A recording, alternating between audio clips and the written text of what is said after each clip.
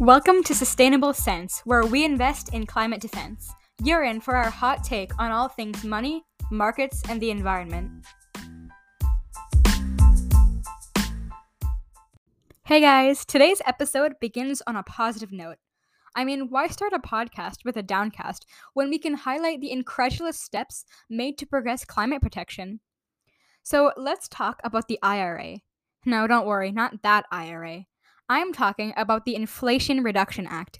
This bill is not just your average run-of-the-mill bill. The enactment of the Inflation Reduction Act in August of 2022 represents a historic milestone as one of Congress's most impactful measures to address clean energy and climate change.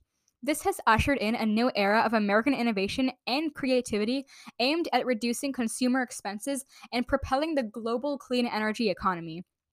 According to analyses conducted by multiple energy modeling groups, implementing this plan would result in a reduction of nearly 1 billion tons of carbon dioxide. That's quite a lot.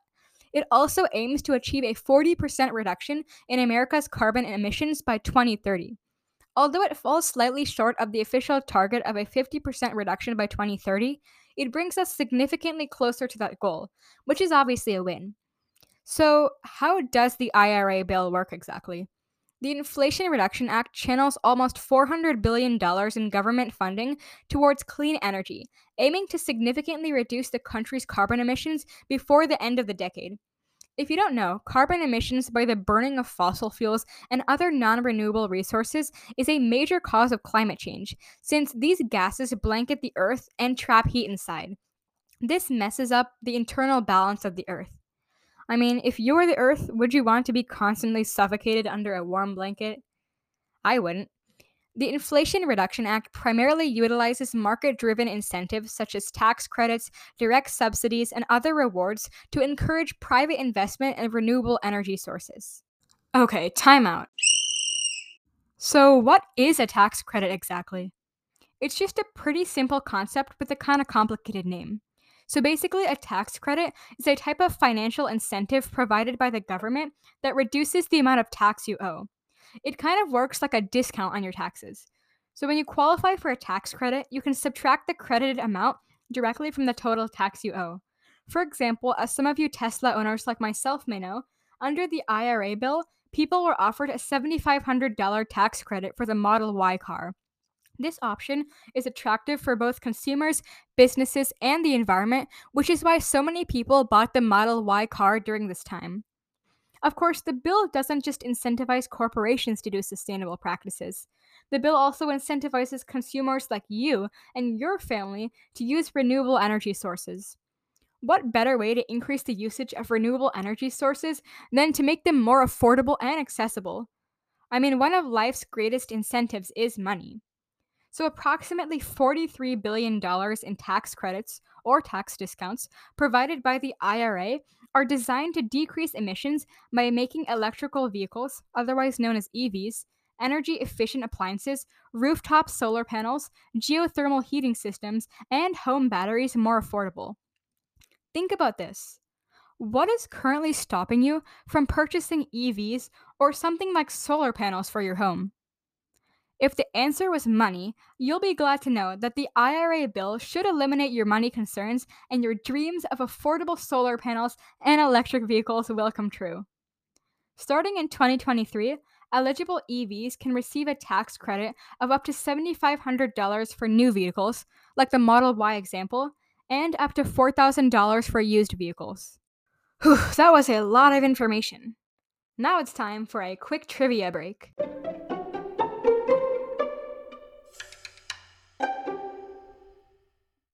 Here's today's question. Which of the following gases is a greenhouse gas? Here are the options. Nitrous oxide, methane, water vapor, all of the above, or none of the above. Again, the options are nitrous oxide, methane, water vapor, all of the above, or none of the above. Have your answer? We'll reveal the correct answer at the end of the show, so stay tuned. Now back to the show. Many fear the IRA bill comes with repercussions, but fear not. The IRA bill will revitalize our current economy. Clean energy from solar, wind, water, and other renewable sources will more than triple. And in addition to this, a majority of the cars and trucks on the road will be electric. The electric vehicle takeover has just begun, folks. And last but not least, over 1 million jobs across the country will be created for clean energy, clean manufacturing, and clean production. Through this bill, America will rise as a leader in sustainable energy and encourage other countries around the world to follow in their footsteps. But why does any of this matter? How is it going to affect any of us? The environmental effects of the IRA bill may possibly change the course of all of our lives. No matter where you live in the United States, there are now programs available to benefit your community during the shift towards a brighter and more environmentally friendly future. Firstly, disadvantaged communities will receive funding and initiatives specifically designed to address environmental and health issues caused by climate change and fossil fuels. These initiatives will decrease pollution near schools and make housing more energy efficient. What's even better is that these programs will also create over 20,000 jobs in these communities. And secondly, cities will be provided with the financial support to electrify the public transport system, implement more public charging stations, award incentives for zero emission carbon trucks and buses, and expand urban forests that can help reduce temperatures to safeguard residents from extreme heat. Some of us imagined a future with flying cars, but I think the real utopia here could be an all electric city. And lastly, rural communities will be provided with the funding to enhance wildfire resilience, provide assistance during droughts, and transition from coal fired power to cleaner energy sources, and additionally create over 69,000 jobs in these communities. Remember the California wildfires? Yeah, let's not repeat that again. As an avid traveler, I have firsthand experience watching some rural communities use traditional methods such as burning coal to obtain energy. And many times, these methods are not at all sustainable. So, this bill will help these communities transition to more sustainable practices. Just imagine a future where it snows every winter, summers stay mild, and the oceans are cool and clean, and people are happy. The earth is happy, the plants are happy, and we are happy. Each step we take towards climate action brings us closer to this utopian goal.